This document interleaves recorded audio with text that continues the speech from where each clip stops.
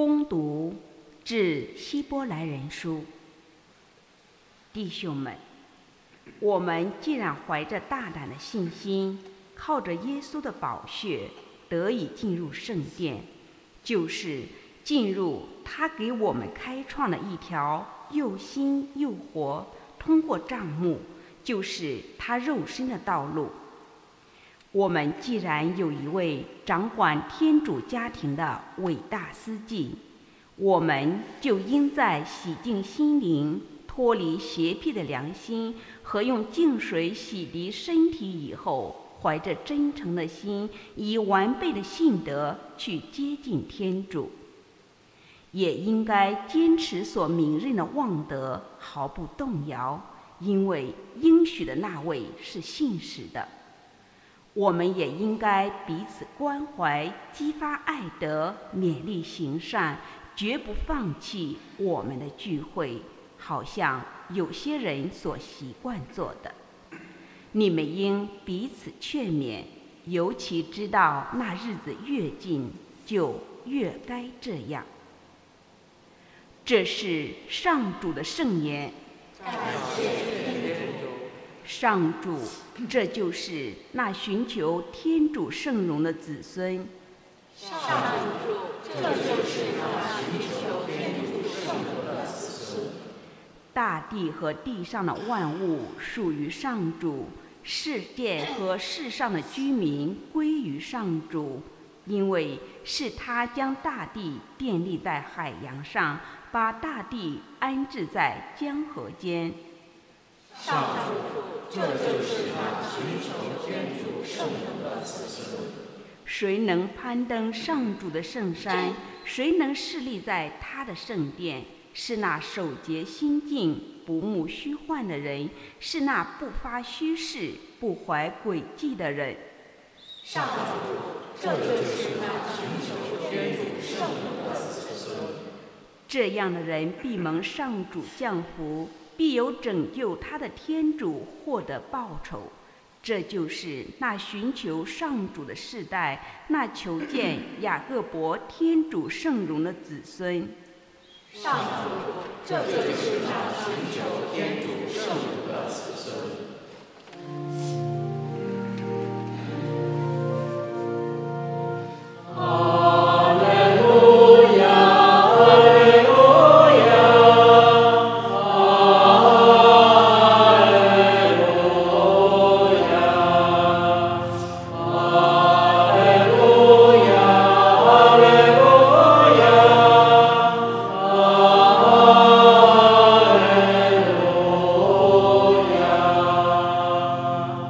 上主，求你开启我的眼睛，使我观察你法律的奥妙。哈利路亚，哈利路亚，哈利路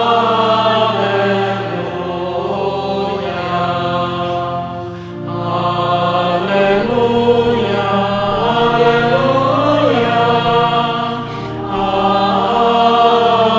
利路亚，愿主与你们同在。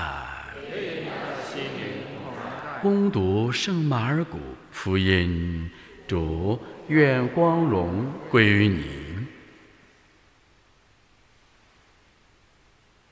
那时候，耶稣对他的门徒们说：“人拿灯来，难道是为放在斗底或床下吗？不是放在灯台上吗？因为没有什么隐藏的事不被显示出来的，也没有隐秘的事不被揭露的。有耳能听的，就听吧。”耶稣又对他们说：“要留心你们所听到的，你们用什么尺度量给人，也要用什么尺度量给你们，并且要多加给你们。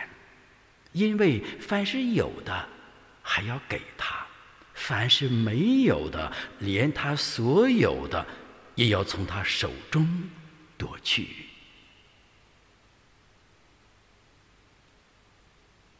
以上是基督的福音。基督，我们赞美你。请坐。在心理神学里边，关于恩宠论这个一学期里边，在神学院学的时候，恩宠论里边有句这样话说，叫facienti quod inse est Deus non denegat gratiam urdeliorum。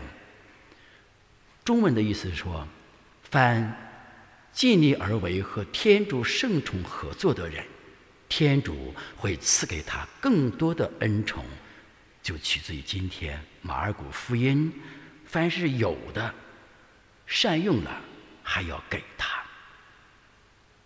凡那没有的，如果不善用恩宠，连他所有的也要从他手中夺去。这句话是我们今天分享的主题，结合今天教会纪念教会初期的保禄宗徒的2位门徒圣弟茂德、圣弟铎主教的纪念日。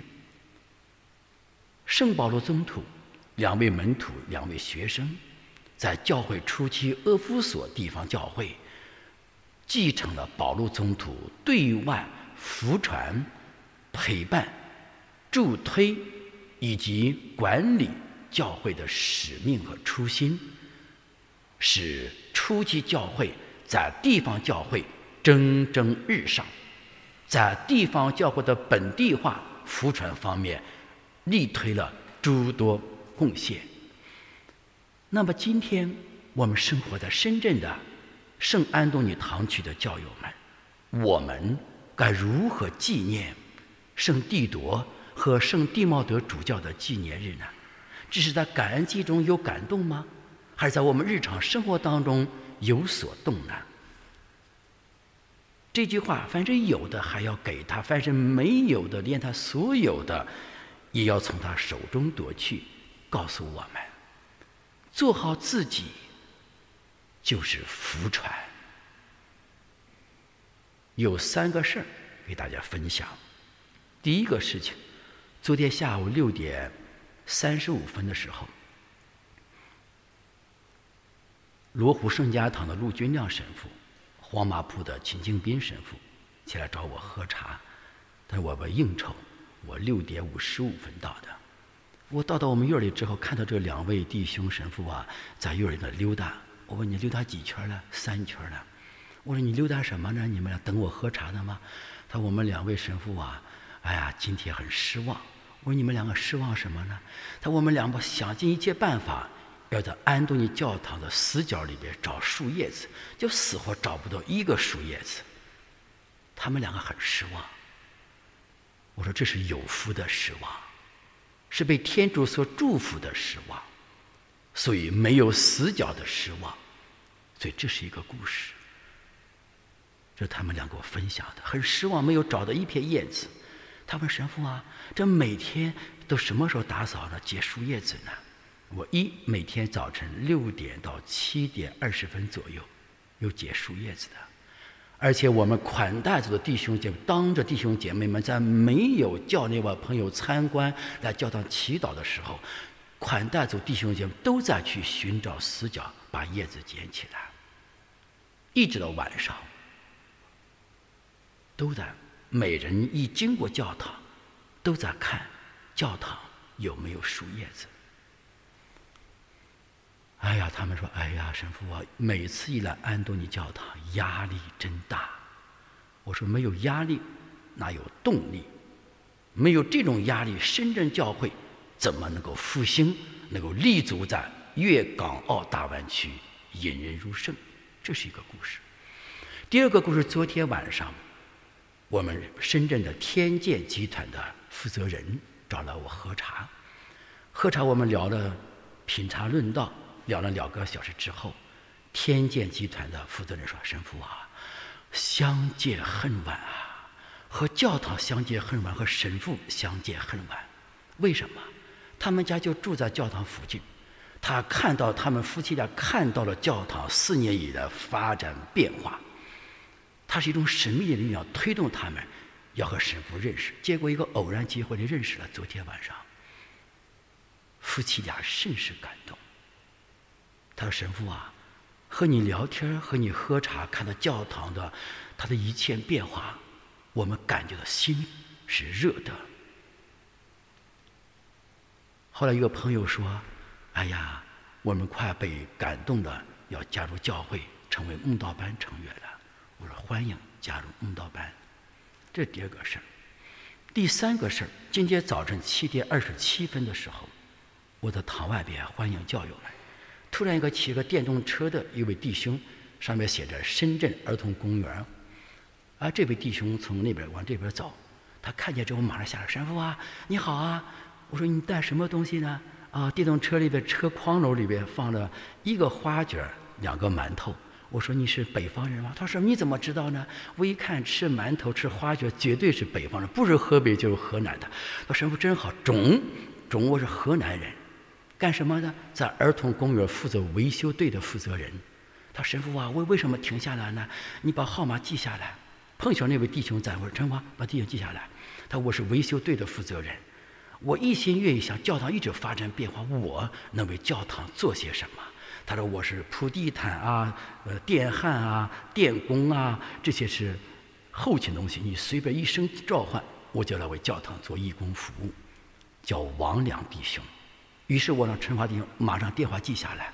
你看看3个故事告诉我们什么呢？今天庆祝帝铎、地茂德主教纪念日里边，就是关于福传的问题。如何让我们安东尼堂区它的时空中的建立、时空中的存在，渗透到无形的、超越时空的，让深圳市民感觉很幸福、很有获得感、很有安全感、很有归属感的天主的殿堂。这个过程不是状态，就是福传，就是我们应当如何去庆祝纪念圣地茂德和圣地德主教纪念日。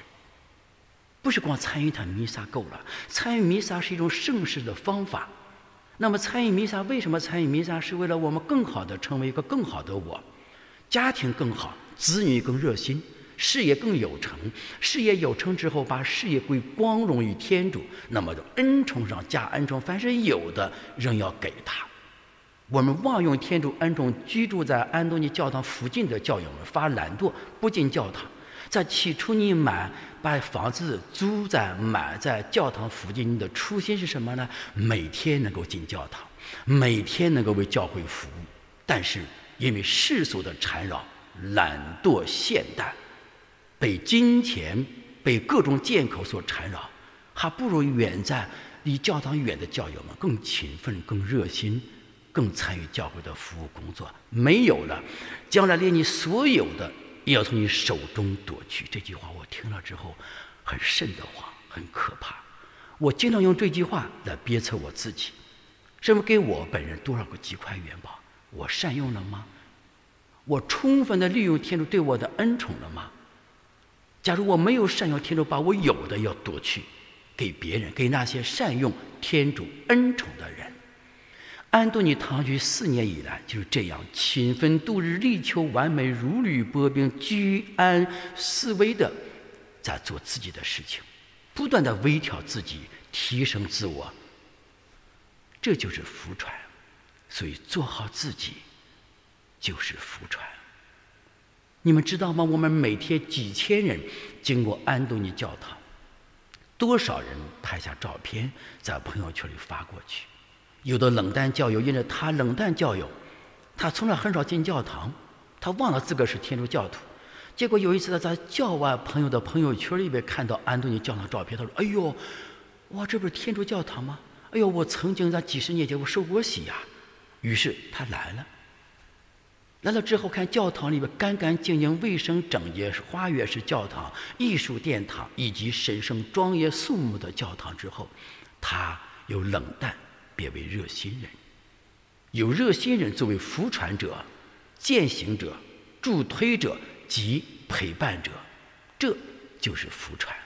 各位，我们安东尼堂区将一如既往的按照大福传、绿色生态福传、从严治教、不断的自我提升的轨道，乘风破浪，祈求圣弟茂德主教、圣弟铎主教在天之灵转求天主赐给我们安东尼堂区神父修女、安东尼堂区100个团队负责人及成员、安东尼堂区几千名教友，在深圳这个大湾区的中轴城市里边，双区驱动、双区示范的城市里边，力求完美的引人入圣，做好自己，就是福传。